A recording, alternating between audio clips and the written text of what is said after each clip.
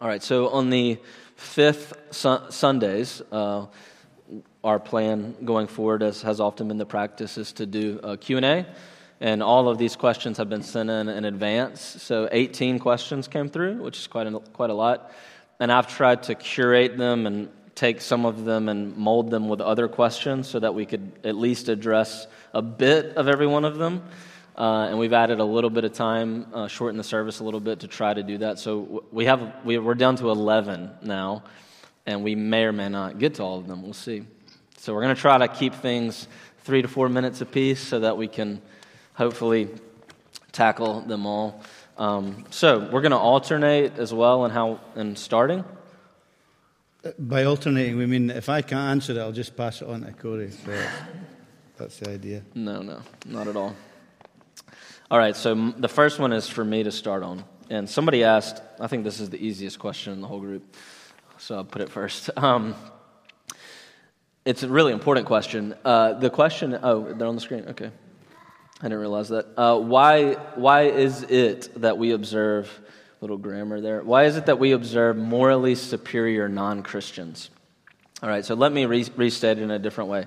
Why is it that in normal experience as a Christian, you have often seen very clearly that there are people who are not believers that are, at the most simple level, nicer than you are, or kinder, or at a more grand level, there can be Christians who are truly believers that have major public sin, while there are non-Christians living next to them that live very virtuous lives by all measure. Okay, how do we account for that? I think the questioner is asking, how do we account for that theologically? And the answer is rather simple. I'll try to be very brief with it, and that's the doctrine of common grace. So the doctrine of common grace says that even after the fall, God was pleased to continue to give good gifts to human beings and the world and the animals and all sorts of all of creation, no matter what they believe in, right? And so God's common grace is His gift of love, that He loves everything He's made. And He expresses that love by continuing at the most basic level to preserve life. So if you've ever drawn one single breath of oxygen, no matter what you believe in, you're a recipient of God's common grace. And that's for everybody. If you've ever stood underneath the sunshine, you're a recipient of God's common grace. If you've ever eaten a good meal, that's God's common grace. If you've ever listened to good music, that's God's common grace. How is it that people who are not Christians can be more virtuous outwardly than Christians sometimes? God's common grace. God gives the gift of what we call technically civic righteousness, the capability of being morally righteous in a way that is not meritorious or anything like that. It doesn't please God entirely because it doesn't have subjectively, in terms of the heart, an orientation of believing in the Lord. Yet on the outside, it's virtue. And so God gives human beings the capability of that. He also takes it away. I think there's a question coming later about that, actually. How can you know when God has taken away the possibility of repentance? Well, common grace is connected to that. Romans 1, that God can withdraw common grace.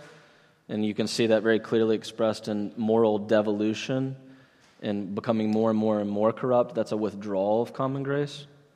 So common grace is not universal. It's not, you don't get it by necessity. It's God's pleasure to give it. And so He gives it to Christians and non-Christians alike in our ability to obey the law and the good food we eat in all sorts of ways. Do you want to add anything to that? Does that mean it's okay for Christians to be rubbish and allow non-Christians to be better than them? No. Well, Paul, Romans 5, 6, and 7, asked that question. Some Romans must have been saying, "Can I keep on sinning?" And that would make more of God's glory if I get to keep sinning as much as I want, and then God keeps getting to pour His grace on me. And Paul says that's foolishness, right? So no. Yeah, absolutely. And I think as well, it's important sometimes to recognize that the motives that people have for being morally superior, and I don't mean that that they're not morally superior, that they may outwardly look that, will not be Christ-honoring because they don't love Christ. And if they don't love Christ, then their morality is therefore either to try and make them better than other people or to try and justify their own lives, their own existence. Yeah. And so their motive isn't to love Christ and to love others in the way that grace allows us to. But that doesn't, I don't think, excuse Christians from not seeking to be morally pure and upright. Yeah. Yeah, I mean, there's a huge difference in civic righteousness and good works or righteousness. And the latter, which is only for a Christian, requires a changed heart. There has to be subjective and objective agreement there. All right, number 2, yeah? Yep, number 2. Number 2. Is it a sin to not respect someone? And then these were 2 different questions, but I just stuck them together. Can you respect someone when you disagree with their lifestyle, their understanding of ethics, all that sort of stuff? Yes. It is a sin to not respect other people, I think, because it's part of the counterintuitive Christian life that we're called to live. What's happening today is that you only respect people that are like you. You only respect people that agree with you. You only respect people that are part of your identity. And you disrespect everyone that thinks differently and everyone that acts differently or has different morality than you. But I think as Christians, we have a great opportunity to live and to show a different kind of worldview and a different kind of lifestyle by respecting everyone that we come across, because we're all made in God's image. And we recognize that fundamental basic reality. It's one of the most important realities of the Christian faith that has given society is the equality of everyone. Race, colour, creed, sexuality, whatever it happens to be, all made in God's image. I think especially as Christians, because we understand that we are sinners saved by grace. God didn't choose us because we were better or more moral or more upright, but He chose us because He chose us and He loves us. And there is no merit in His choice. So we would be lost and damned as much as anyone else without the grace of God. I think the example of Christ, the way He treated people who were different from Him, is very powerful. I think there's a powerful word in 1 Corinthians 5 where Paul talks to the church there and says, I wrote to you in my letter not to associate with sexually immoral people. But it's not at all meaning sexually immoral of this world, or the greedy, or the swindlers, or the idolaters, since then you would need to go out of the world. But I'm writing to you not to associate with those who are brothers, or Christians, who are outwardly sexually immoral and not living a grace-filled life. So I think there's a really clear message there about how we treat other people. And I think we can also respectfully, I think this is another area that's important, we can respectfully disagree with people. It's not about being a doormat. It's not about saying to everyone, hey, it's okay, however you go, that's fine, that's your choice, you live the way you want to live. It's not like that. But it's even in our disagreement, even in our truth-telling, we do it respectfully and we do it lovingly. Jesus said, love your enemies. Love those who persecute you. So we're called to do that, and that's one of the great challenges, not to be divisive and not to be those who we identify as Christians, but we don't therefore not identify with others because we recognize that common humanity that we share. Yeah, I just had one verse. I thought of 1 Peter 2:17, which I love how he addresses all sorts of classes of individuals in this statement. He says, show proper respect to everyone, love the brotherhood of believers, fear God, honor the king. And so there's your proof text. Show proper respect to everyone. Good. Yeah. Okay, Corey mentioned, number 3, Corey mentioned in his sermon on Sunday about how the widows are given a special role in the church, and this is in 1 Timothy 3, what passage? 5. And mentioned that it was like a deacon's role in nature. Why is it that we only have males who are deacons? And then a second question that was in the ballpark is, outside of marriage in the church, how would you say the role quality of men and women should be different.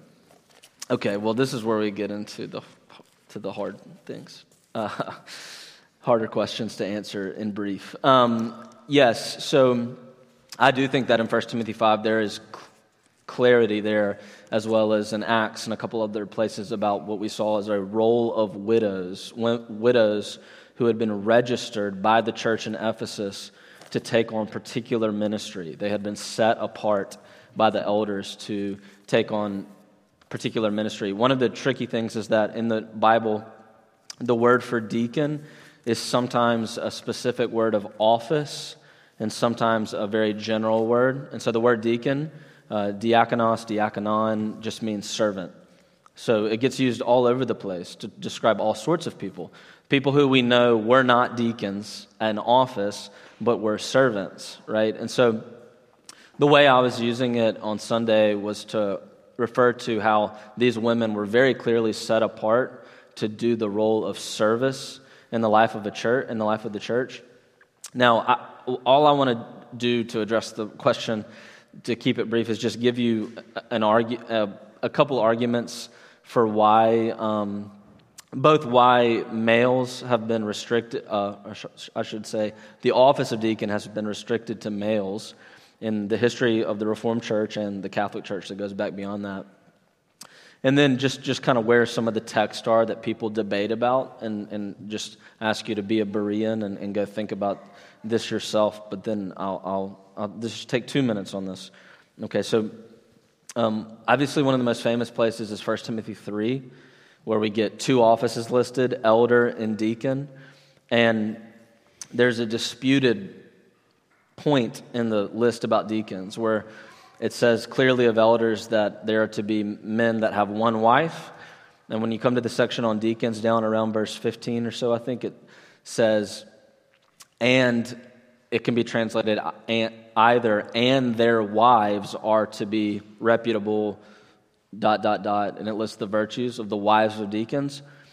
But there's no word in that verse for their, so it's often translated and their wives. So it can either be and the wives of the deacons or and the women ought to be ...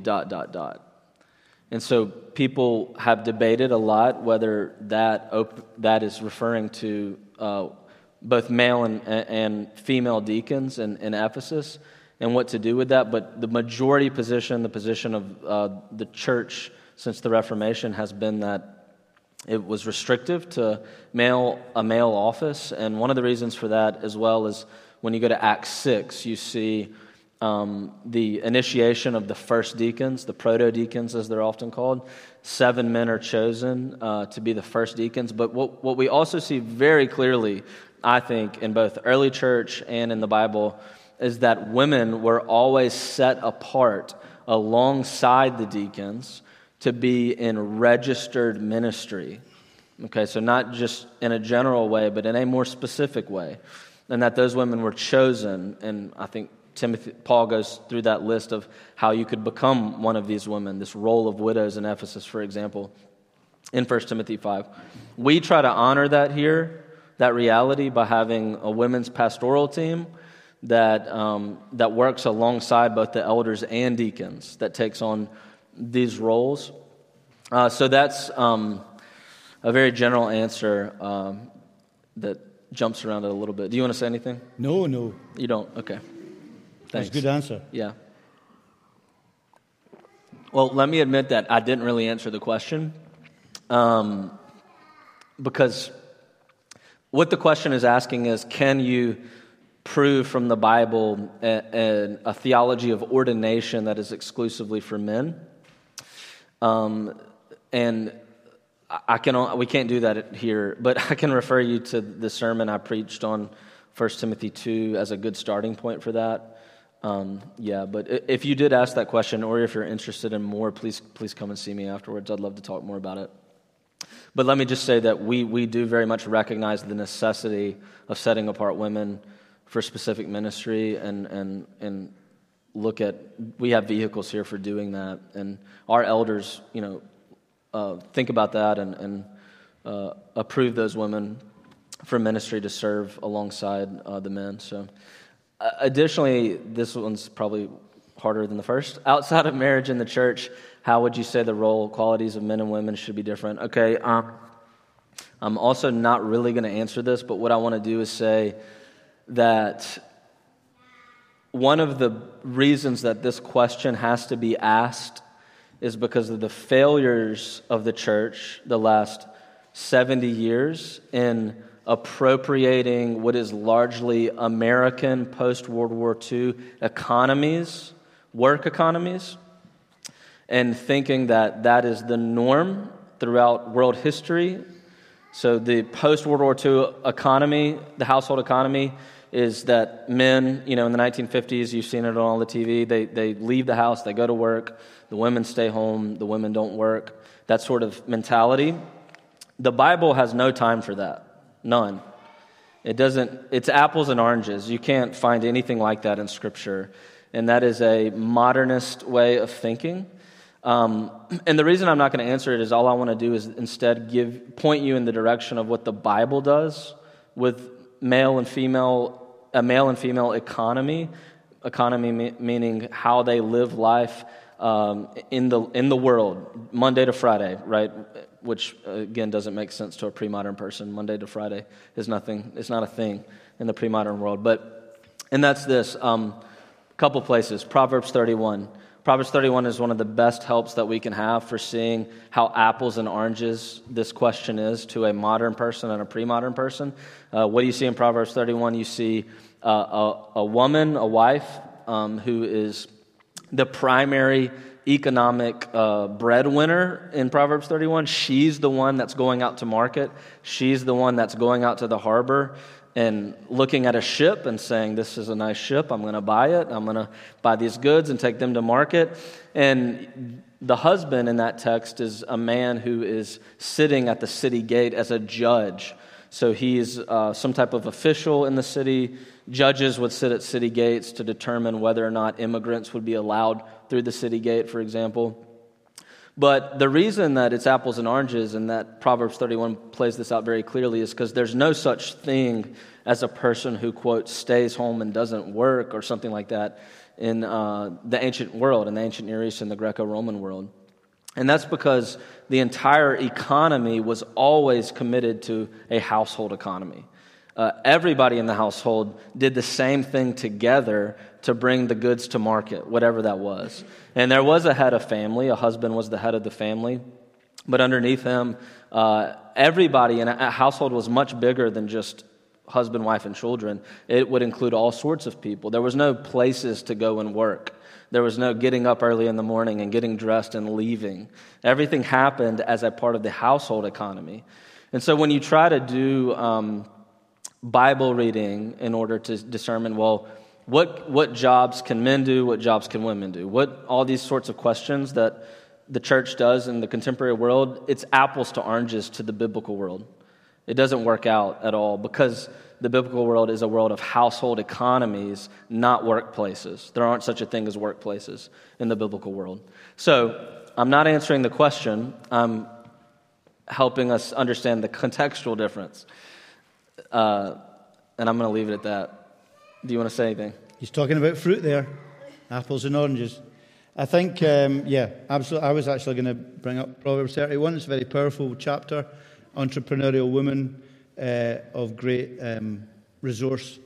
Some of the core women of the New Testament were clearly rich business women, Lydia, and who helped support the church. So again, I don't really see. We come with such baggage from our world, I guess. But the role is open, and we seek to support and encourage that in any way we can. Yeah. Number 4, another good question, hard question. How do you know if it's too late for you to repent, like Esau in Hebrews 12:17? Okay, so Hebrews 12:17 is referring back to Esau and his loss of the birthright to his brother. And it says, "See that no one is sexually immoral or unholy like Esau, who sold his birthright for a single meal. For you know that afterwards, when he desired to inherit the blessing, he was rejected, for he found no chance to repent, though he sought it with tears.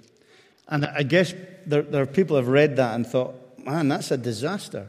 There's someone who wanted to repent, but he wasn't able to. And that has caused a lot of people real heartache, and potentially the person who asked the question, real heartache. If you look at the question, is it too late for you to repent? And I think the question, the passage itself helps us to understand a little bit. And there's also questions about what is being spoken of here and what he sought with tears. What was it that he sought with tears? Was it repentance or was it the blessing?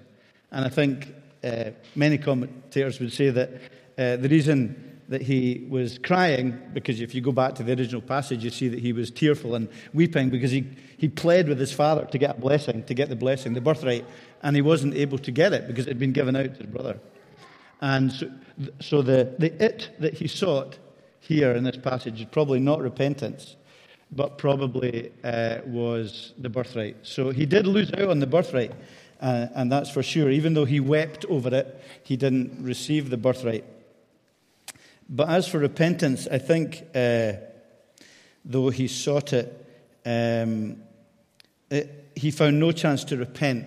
And I think that's really probably referring to the fact that could he have done anything to get the birthright back, to change things, to change the way he behaved and to gain the birthright? And no, there was nothing he could do. So there's nothing, he couldn't change his mind, he couldn't change the past, couldn't put the clock back, he couldn't get the blessing. So there was no opportunity for him to get that. And I think that's really what it means. I think you could also look at 2 Corinthians 5:10, I think, which may be germane a little bit to the whole kind of idea. Is that the right? 2 Corinthians 5.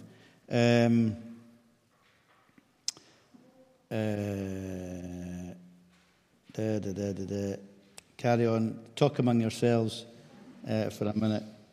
I did have it there and I lost it. Anyway, forget about that. You can look at. I'll send you something at home. But it's the passage that speaks about the difference between godly sorrow and worldly regret, and I think that also could be opposite in speaking about Esau, because we're told in Hebrews that he was godless and immoral, so that it's likely that rather than repentance, he was remorseful for sorry for himself and not truly repentant. I think we can safely say, clearly say, that anyone who truly seeks the Lord in repentance will find the Lord. Repent and believe, and you and your household will be saved. There's no instance in the Bible of anyone who truly repented who was rejected and turned away. So I think we need to look at the character of Esau. We need to look at what the Scripture says about his character and how he responded to the loss of the blessing. And it was really a loss of privilege, a loss of wealth, and a loss of position that he sought to gain tearfully again, rather than a relationship with the Lord. Yeah. I would just add that I think if you're asking the question for yourself, then the answer is that it is not too late. Yeah. The fact you're asking the question is a good a good sign, always.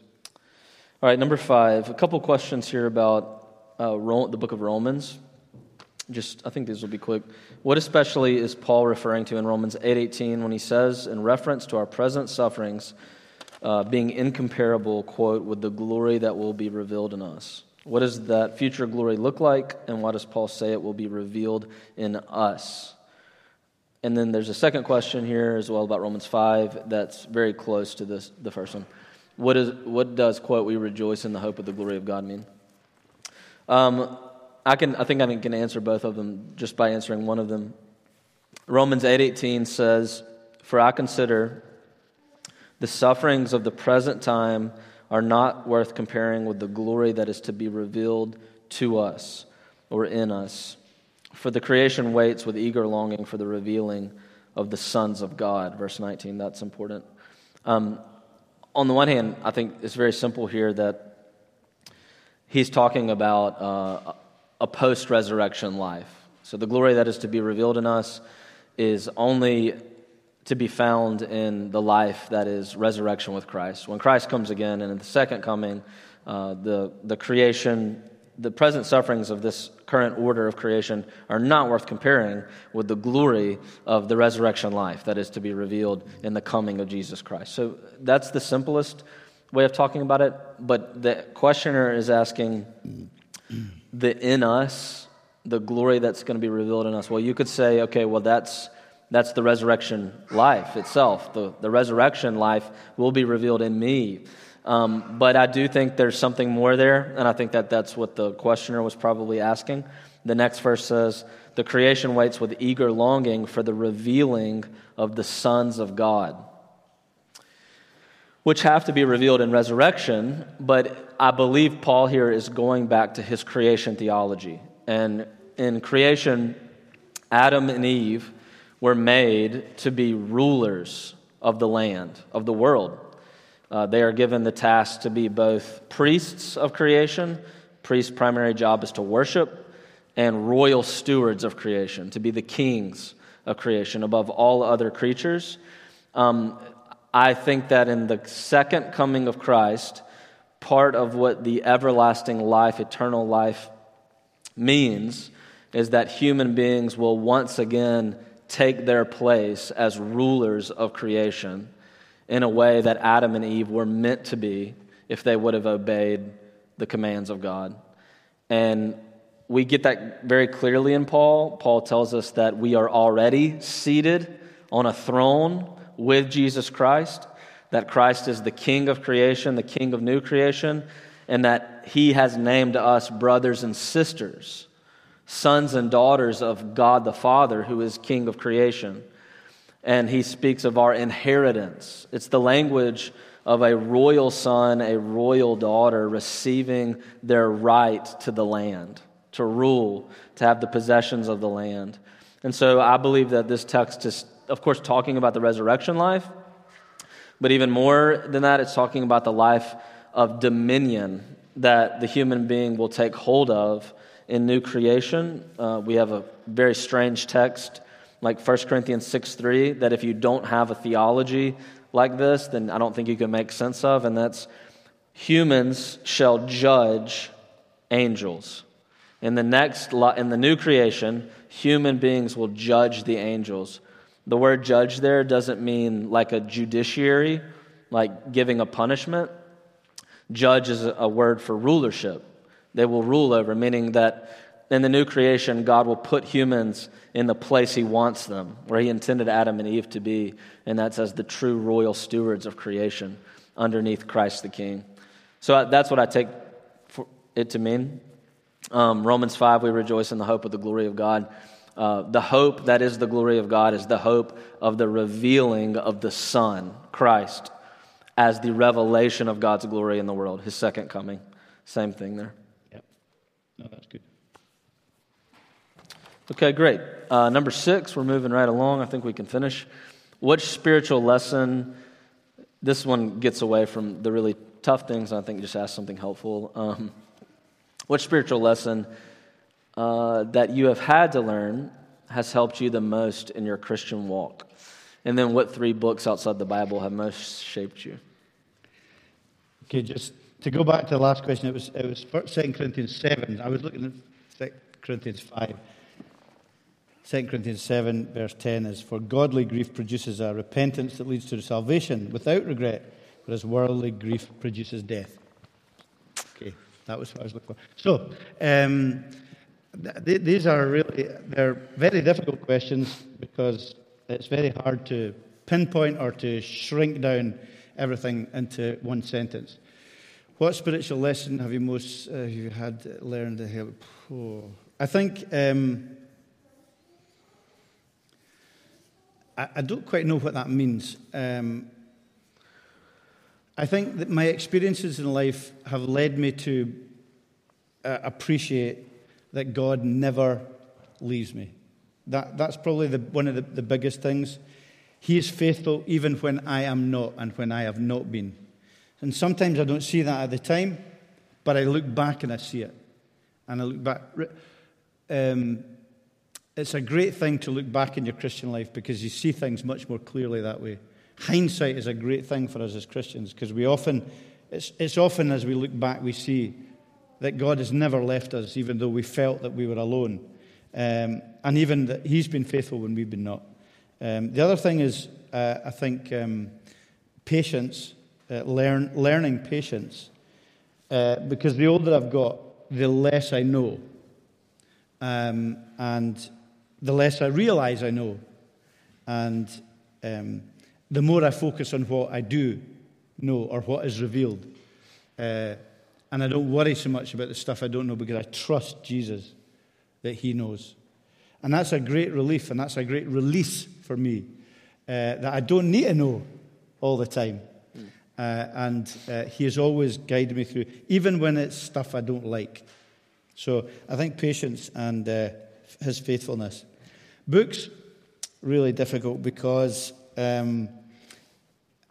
I find books are things very much for seasons. So there's seasons of life when one book means more to you than another. And because those of you know me well, I'm not a great reader. I try and read people more than I read books. And that's just the way I am, although I read a lot for my profession, of course.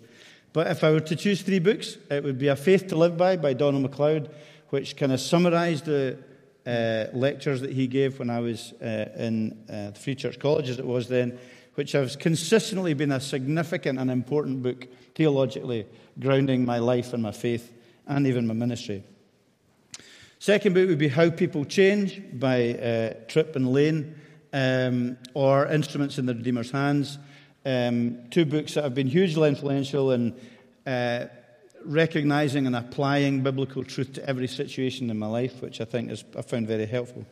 And kind of pastorally, probably the best. I don't mean that sounds very kind of I'm only reading for the sake of the work. But in my own life as well, in terms of understanding suffering, I think When God Weeps by Joni Eareckson Tada is an immensely powerful book about suffering from someone who knows a lot about suffering. So these would be certainly 3 very significant books. The first question for me is pretty much this. I was going to say the same thing that you said. I think the realization more and more that, as it used to be said, that we all stand coram Deo before the face of God at all times. So both the truth that God sees me and every single one of us here tonight all the time, and sees you all the way to the bottom, all the way to the deepest parts of your heart, and says, son, daughter, at the same time. And if there was a second subordinate one for me, a truth, is just, Heather actually mentioned this, said something about this today, but just waking up to the idea from time to time that I am completely unnecessary, contingent. Well, Heather said that to you. Yeah, that's true. Yeah, that's a bit worrying. She was, to be fair to her, she was referring to this truth. Sorry. Yeah. In her own life, but she was speaking theologically. Yeah, exactly. Yeah. But it is true for all of us. Yeah. We're unnecessary. We're contingent beings. We don't need to exist, and God doesn't need us, not at all. So those are the 2 for me. The 3 books, I don't know, is really the answer. I would be lying if I didn't say Bavinck's Reformed Dogmatics. It has to be said. Augustine's Confessions. I don't know if I have a third that I can say just clearly. Calvin's Institutes would be another for me. But yeah. All right, let's move on. Okay, this is a tough one. Someone also asked a question about question 7 about side B Christianity. And so the questioner ultimately ends up asking the question, when does temptation become sin? The reason they're asking the question is because they reflected briefly in it on what's called Side B Christianity. At first I wasn't going to say a word about Side B Christianity, but I think Derek thought it would be helpful to, so I will. Side B Christianity is an idea in largely that you see in the U.S., but there are some theologians elsewhere that also emphasize Side B Christianity. Side B Christianity says three things, okay? It says, one, that same-sex relationships are sinful, like a traditional Christian ethic, and that a person who is same-sex attracted needs to be committed to chastity, to living a chaste life in the midst of that. Number two, that the sin in same-sex relationships only happens not at the level of desire, but at action. Okay?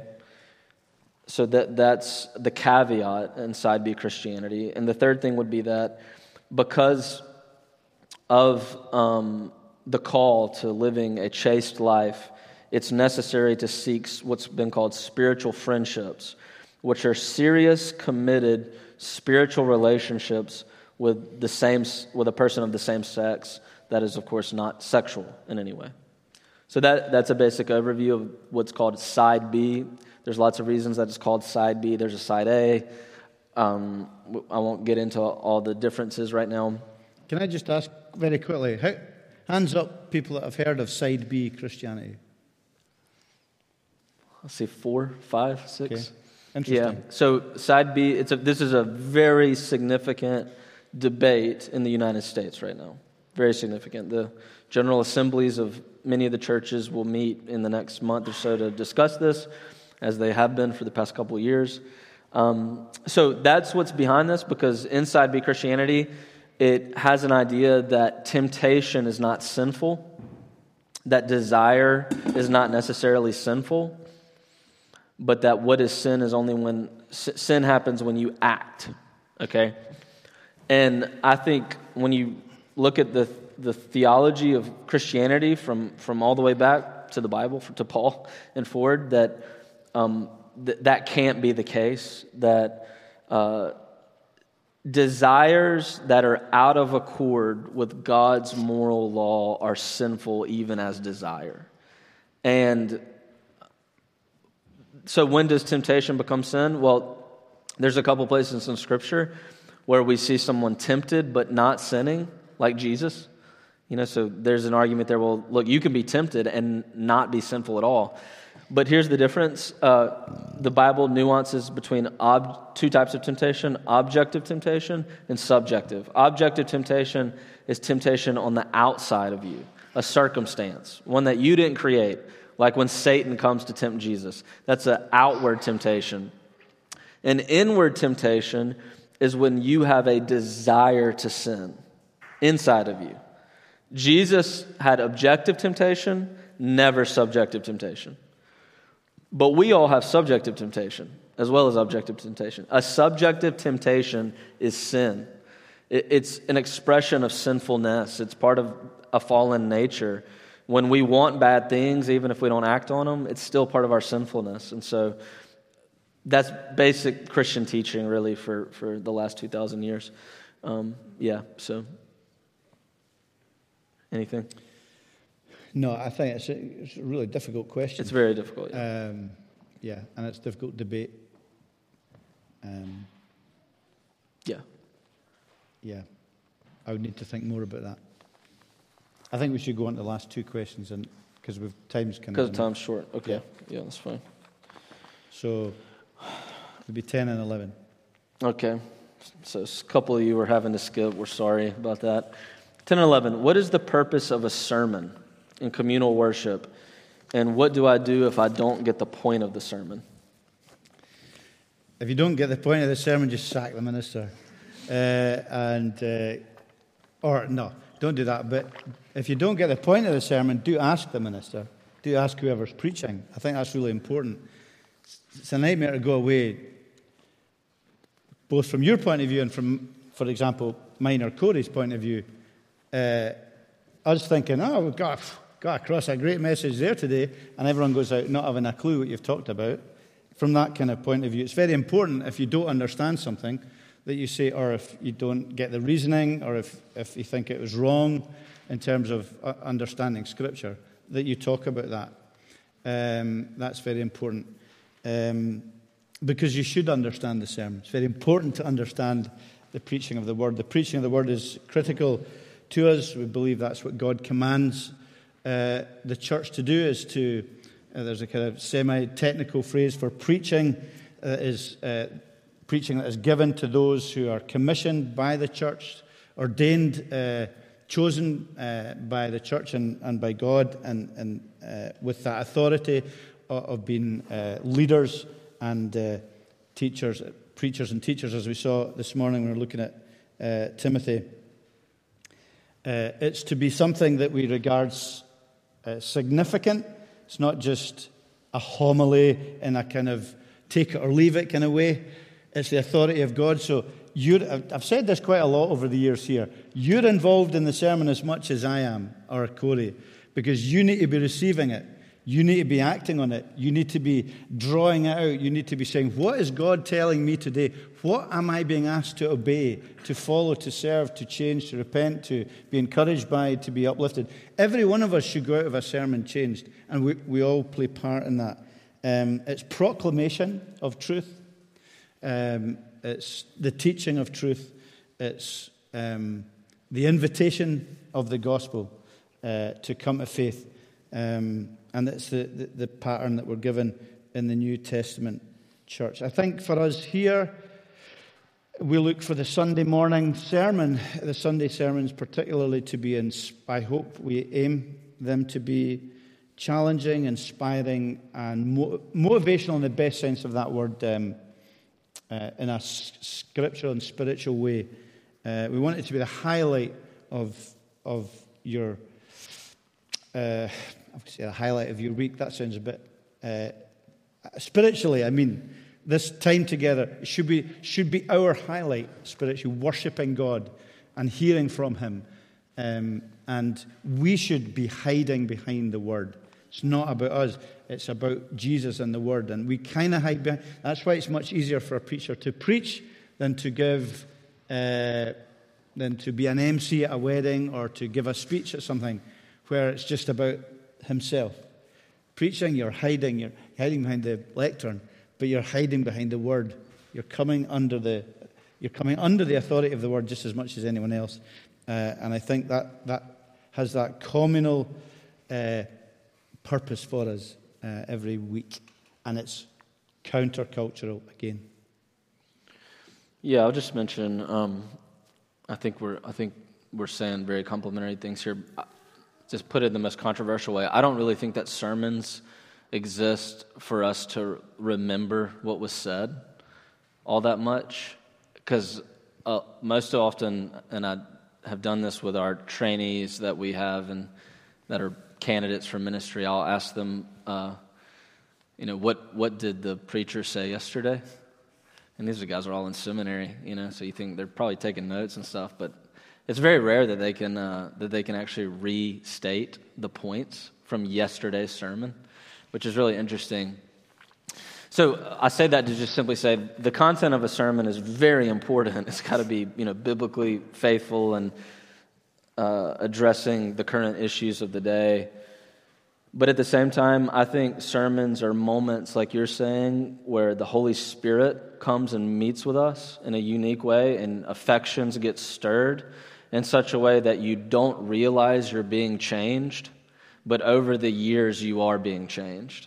And you're not going to remember most of the time, on such and such day, so-and-so made this point about Scripture, about this verse or whatever. Sometimes you do, but most of the time you don't. I don't. Do you? No. No? Okay. I don't remember what I preached. Yeah, I don't either. I can't remember what I preached on either, so that's what I'm saying. But that's why we say that the preaching moment is the proclamation of the Word of God. The Holy Spirit promises to come and bless it. And so the Spirit works on us even when we can't say 2 days later what it was about. You're being changed, actually, in little ways over time in a way that you don't know it So it's an experience of the affections, I think, more than the mind. But Last one. We talk a lot about when God looks at the believer, he sees only the finished work of his Son. But in the Bible, God still chastises believers for their sin.